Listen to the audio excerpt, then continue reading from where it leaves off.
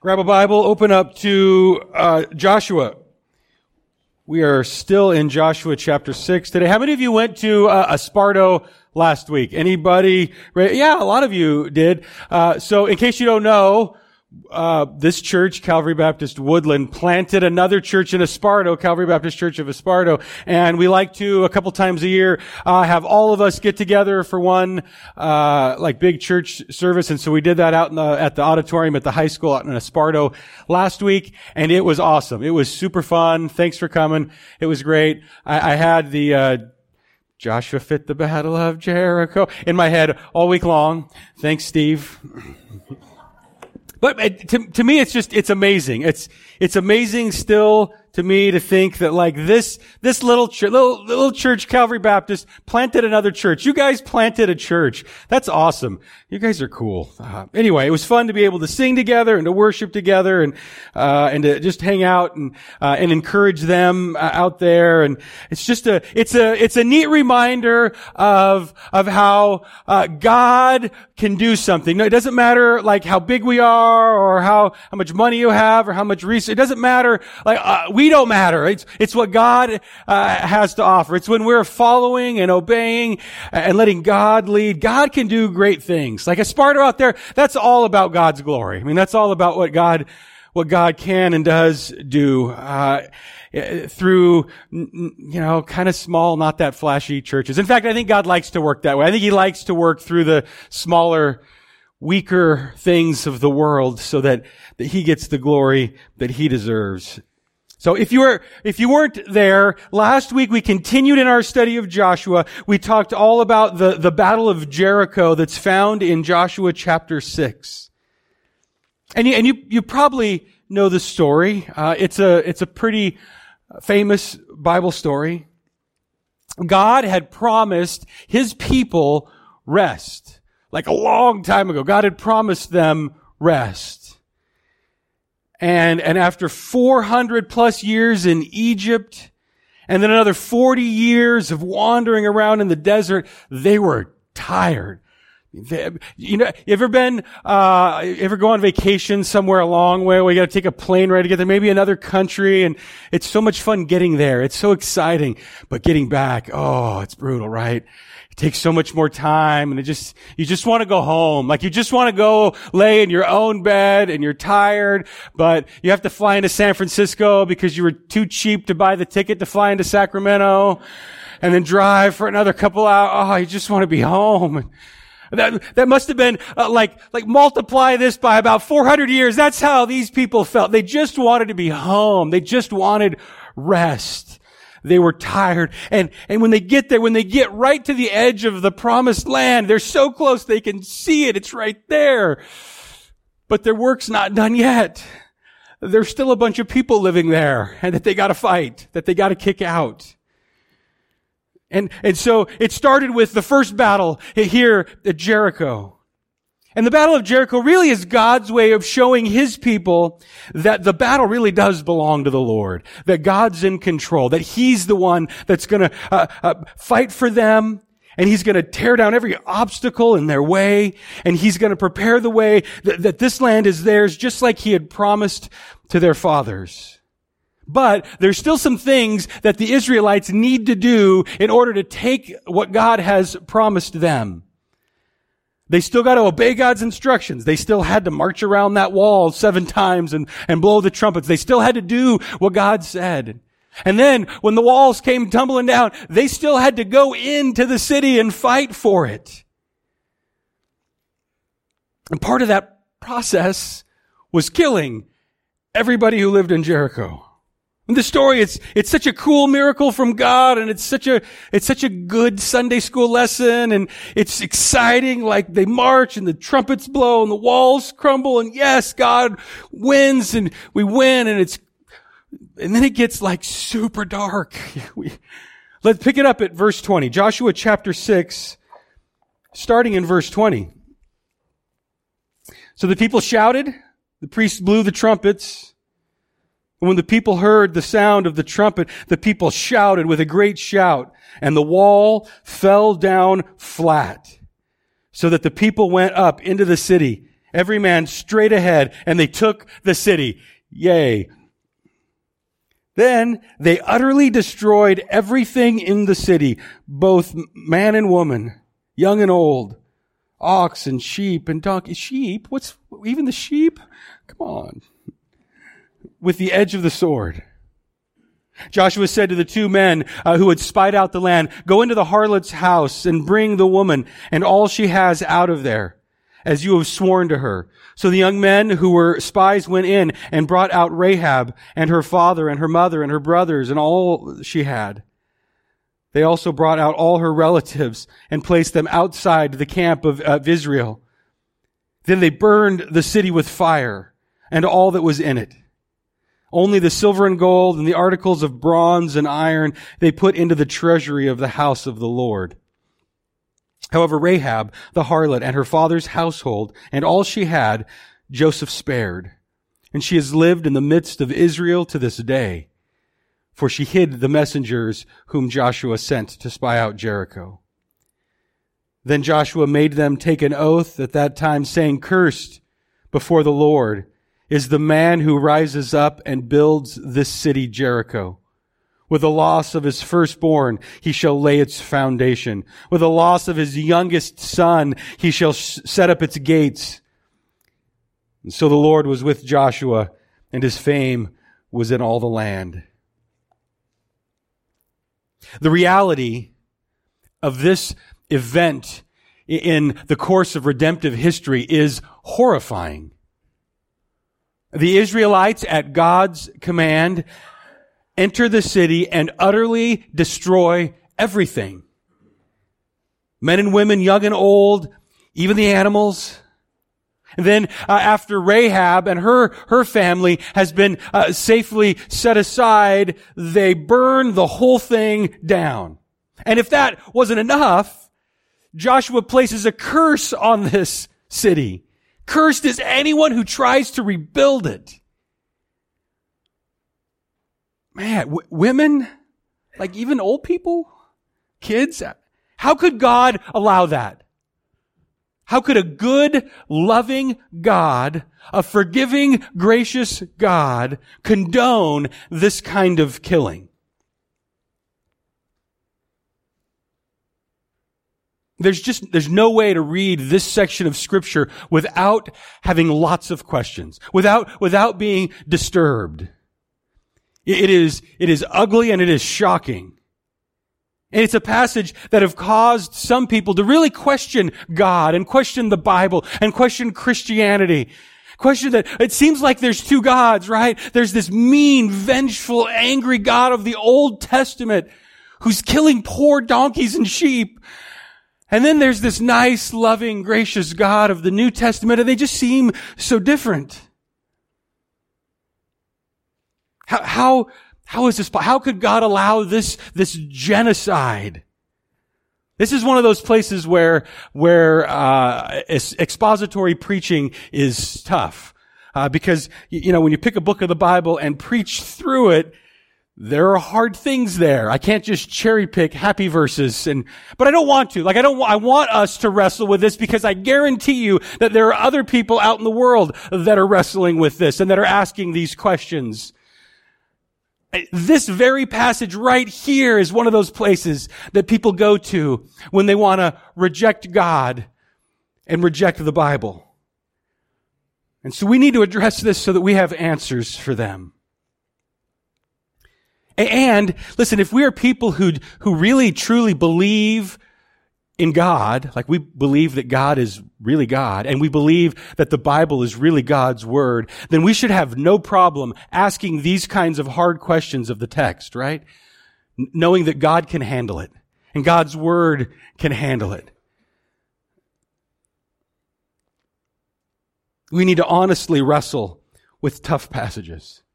And so we're going to do that a little bit today. I'm going to start by just laying a little bit of a foundation, a little bit of a groundwork of some things that we already know are true. First of all, we know for a fact that there's just one God, right? There's not two gods. There's not an Old Testament God and a New Testament God. There's just one God. And and God's nature and His person and His character are the same. Yesterday, today, and forever. God is completely consistent. The triune God that we see so clearly in the New Testament was still the same God that you can see in the Old Testament. Right? Last week, remember, if you were there last week, we saw Joshua come face to face with what could only be the pre-incarnate Christ who had come to lead the armies of the Lord. God is every bit as loving and gracious and merciful in the Old Testament as He is in the New Testament. In the New Testament, He's every bit as just and holy and perfect. So we can start from that platform of truth. Second thing that's important for us to understand is that the conquest of the land of Canaan represented a relatively brief and unique period of time in human history. God was their leader. They had no king. God was using Israel to execute His divine justice. Before this and after this, the rules of warfare, rules of engagement are very different. Which means that you can't use Joshua to start a new holy war. Sorry, it's not allowed. It's not what that's for. And the third thing I think it's important for us to understand here going forward is that what's happening here is not at all genocide. Anybody who wants to claim that the Old Testament or that God is the God of genocide just hasn't read the passage. It's not at all about ethnic cleansing. In fact, in that passage I read, we saw an example of a bunch of people who were spared. And there's a bunch more to come as we study through Joshua. It's really more about divine justice and judgment. And God is consistent with that justice and judgment. He applies the same kinds of standards across the board to everyone. It doesn't matter who you are. In fact, we'll see how God applies the same standard of justice to His own people, the Israelites. In fact, I think He's maybe even a little harder on them because they should know better. What we see in the book of Joshua is God executing divine justice on a sinful, evil, rebellious people. If we think about it, what's the nature of justice? Justice is essentially getting what you deserve. It's simply being punished for doing something that's wrong or being rewarded for doing something that's right. That's justice. There are laws against speeding, right? And when you speed and get caught and get that ticket, you deserve it. That's a just punishment. Those who commit violent crimes and are put in prison should be put in prison. That's a good thing. It would be unjust for them to just be let free. It would be unfair. It would be dangerous. Justice isn't a concept really that any of us disagrees with. It's not like it's a thing that we don't think has merit or value. I mean, all you got to do is get punched in the face once and instantly you're thinking about justice. Like that's the vengeance form of it. But from the very beginning, from that first bite of the forbidden fruit, our question, our problem, our struggle is with who gets to decide what is just and what isn't. Who gets to determine good and evil? Who gets to set the standard? And we think it should be us. Each individual one of us thinks that we should be the standard for justice. We think, and I know we won't admit it, but we think that our personal human justice is better than divine justice.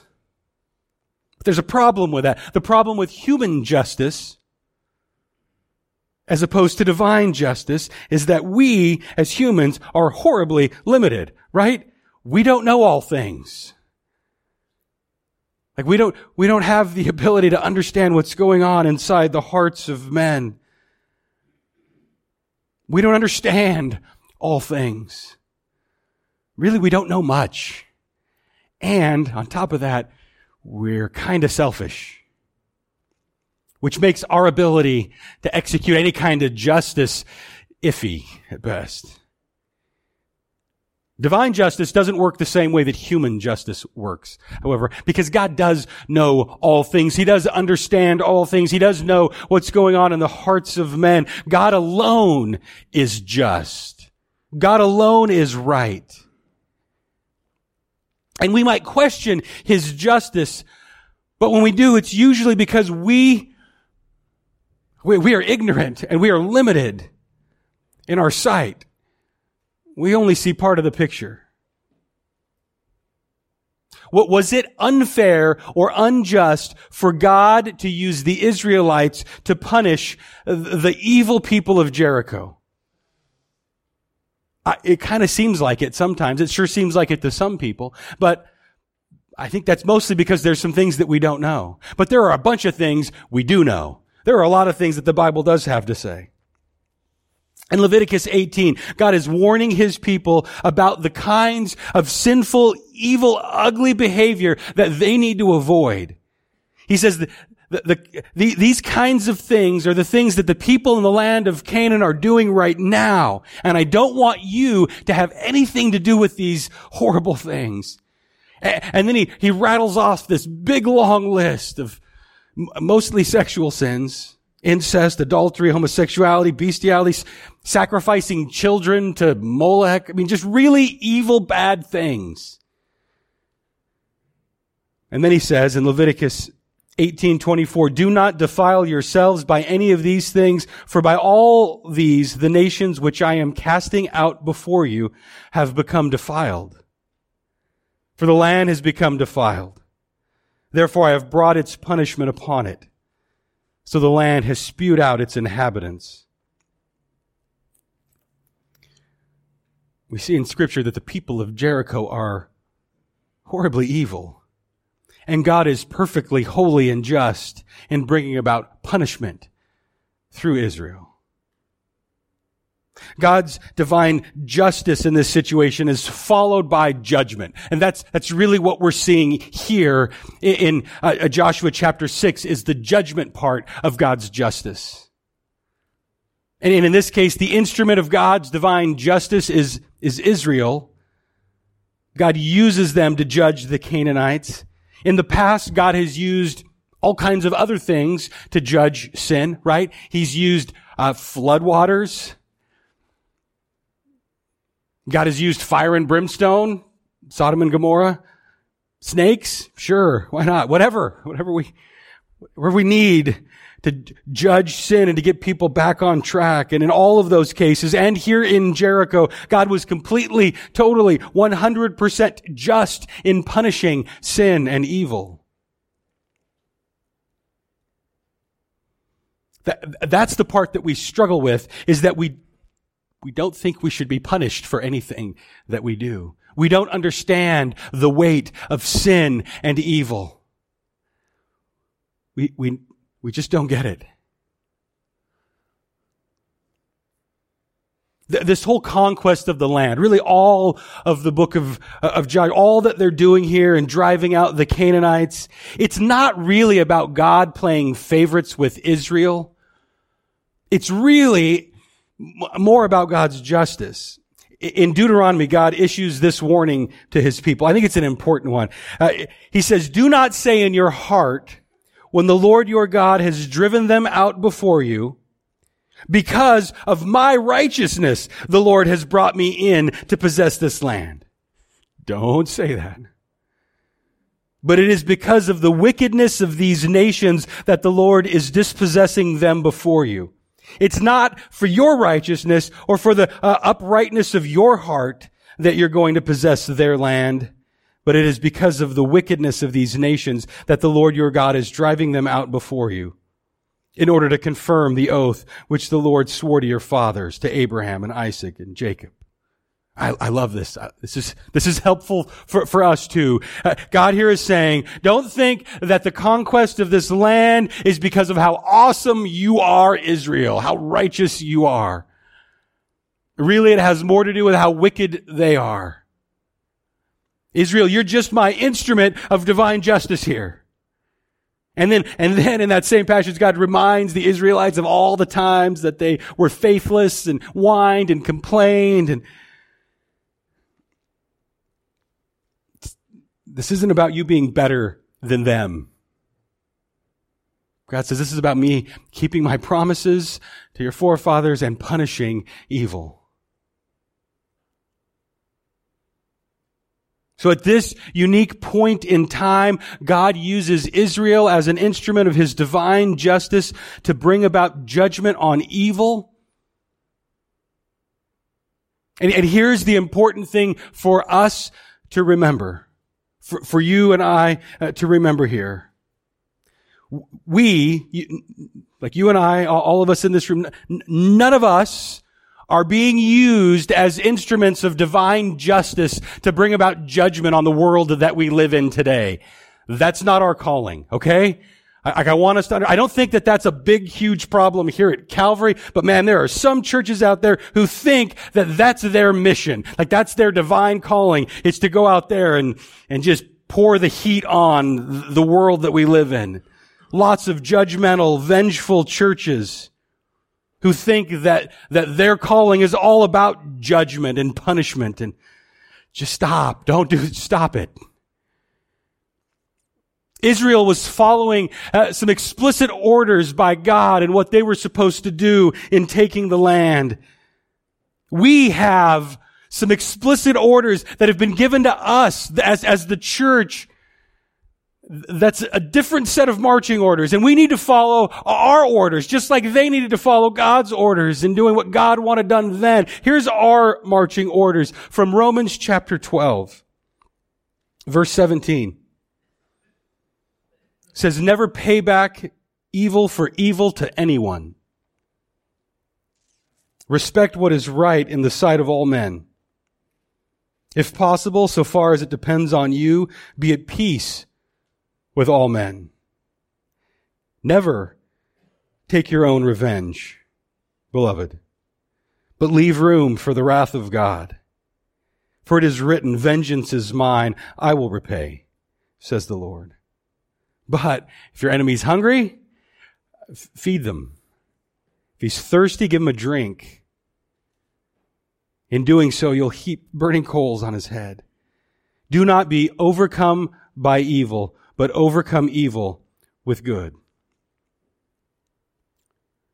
You got it? Does that make sense? That's our responsibility. That's supposed to be our response to this evil, messed up, sinful world that we live in. We are to overcome evil, not with a sword, but with good. Again, that means no going out and starting holy wars, okay? You guys got that? God was just in sending Israel to take over the land of Canaan. God was absolutely, positively just in doing that. God was just in punishing the sins of the people who lived there. Completely, 100% just in doing that. Now, did God hate those people? No way. No. Those are people who were created in His image. Did God want them to be punished?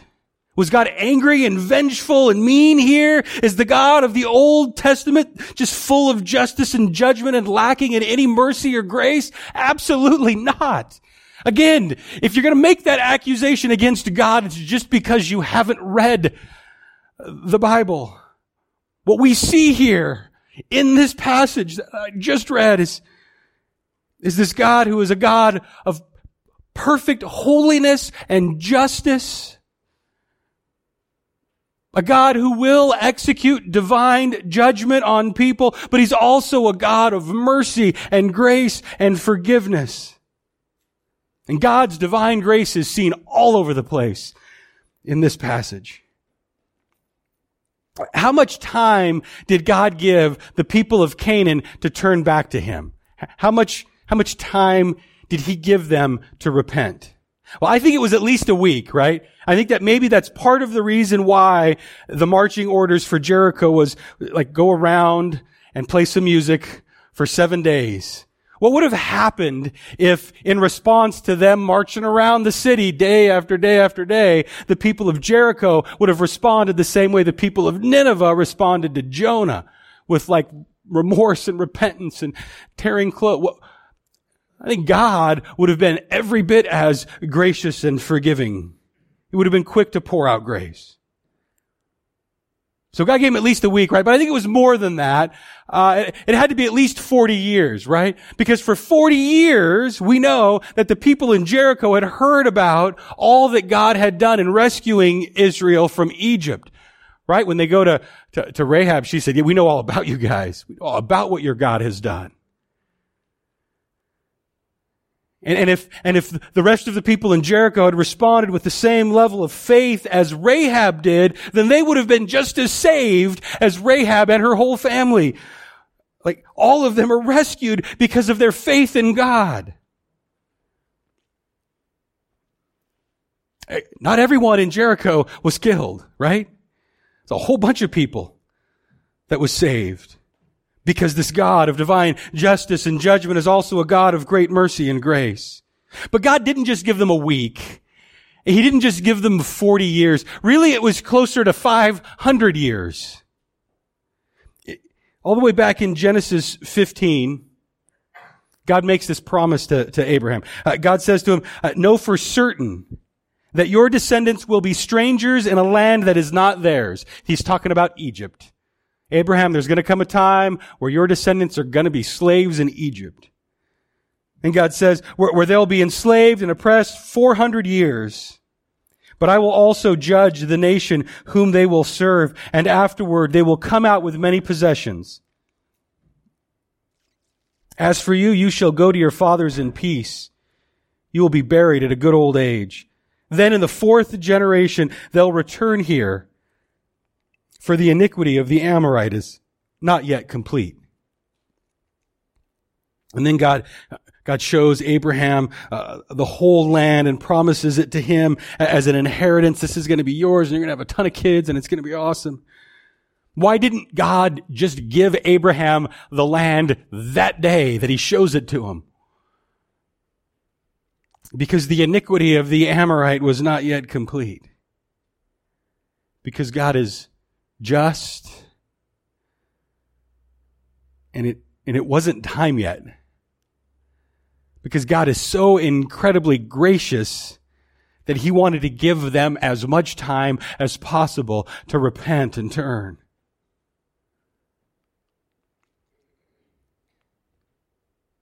I think that the people of God must have been anxious for God to keep this promise that he had made to Abraham. Boy, after 100 years, they're probably getting restless, right? After 200, 300 years, is he even going to keep this promise? Why is it taking so long? But God keeps his promises. Sometimes I feel like we're in that same spot. Like God's promised us rest. He's promised that to us. And man, there are some days where I am tired of this sinful world that we live in. And when's that day of rest going to come? Jesus said he was going to come back. Is he ever coming back? Peter answers that question in 2 Peter 3. Don't let this one fact escape your notice, he says, beloved, that with the Lord 1 day is like 1,000 years, and 1,000 years like 1 day. The Lord is not slow about his promise, as some count slowness. God's not slow about the return of Christ. That's not why he's delayed. It says, but is patient toward you, not wishing for any to perish, but for all to come to repentance. God is patient, and he's merciful, and he wants all to come to repentance. Just like he was in the Old Testament. God's patience and his mercy and his grace can be seen all over the Old Testament. The idea that the God of the Old Testament is mean and the God of the New Testament is nice, that's just not true. Again, God's character and God's love and God's patience and God's justice are the same yesterday, today, and forever. So why then? Why does it seem like God is so much nicer in the New Testament? Why does it seem like the New Testament is so much happier? There's so much more talk of forgiveness and grace and mercy. Where is God's justice and judgment in the New Testament? Where is it? It's at the foot of the cross, right? That's where it is. It's still there. It's right there.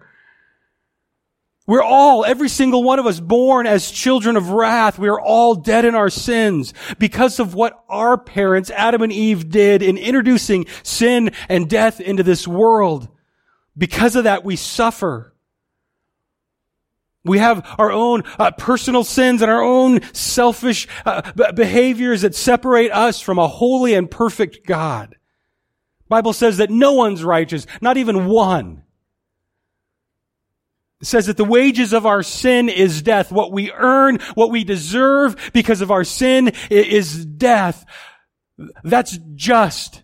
That's a right punishment. But because of God's grace, in the Old Testament, He set up this substitution thing. All right, I'm going to pour my wrath out on these animals who are a sacrifice. They're going to take the heat for you.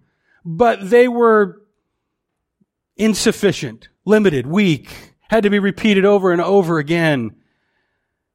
They're just a shadow of the better sacrifice that was still yet to come. And Jesus Christ, as fully God, perfect and sinless, and yet fully human, able to be our representative, on Him, all the wrath of God that's supposed to be poured out on us is poured out on Him instead. He receives the full brunt of God's divine justice and judgment. And as a result, when we place our faith in Him, we receive all of this grace and mercy and forgiveness that we don't deserve.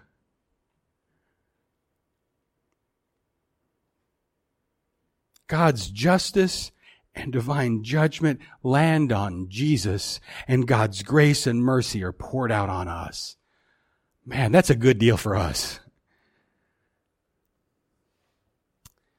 Romans 5, 8 through 10, it said, "But God demonstrated His own love toward us in that while we were yet sinners, Christ died for us. Much more than having now been justified by His blood, we shall be saved from the wrath of God through Him. For if while we were enemies, we were reconciled to God through the death of His Son, much more, having been reconciled, we shall be saved by His life." 1 Thessalonians 5:9 says, "For God has not destined us for wrath, but for obtaining salvation through our Lord Jesus Christ, who died for us, so that whether we are awake or asleep, we live together with Him." And then John chapter 3, verse 17 says, "For God did not send the Son into the world to judge the world, but that the world might be saved through Him. He who believes in Him is not judged. He who does not believe has been judged already, because he's not believed in the name of the only begotten Son of God." God is the same, past, present, and future. He's always been a God of perfect divine justice who judges righteously. And He's always been a God that shows divine grace and mercy to those who believe in Him. Oh, God, I thank You so much that You are a God who is just and perfect and holy. Thank You that You are a God that we can trust. Well, thank You that You're a God who is also incredibly merciful and gracious, patient. Thank You, God, that while we were dead in sin, while we were lost and hopeless, You found a way for us to be reconciled back to You that your divine justice is satisfied through the sacrifice of Jesus Christ. Through our faith in Him, now instead of being under your wrath, we can stand in grace, adopted as your children, accepted into your family. Not because of anything that we've done, but because of what Jesus Christ has done for us. We thank you, God. Thank you so much, Lord, for what you've accomplished on our behalf. Thank you that your character and that your nature and that your goodness and that your love are consistent. We praise you in Jesus' name. Amen.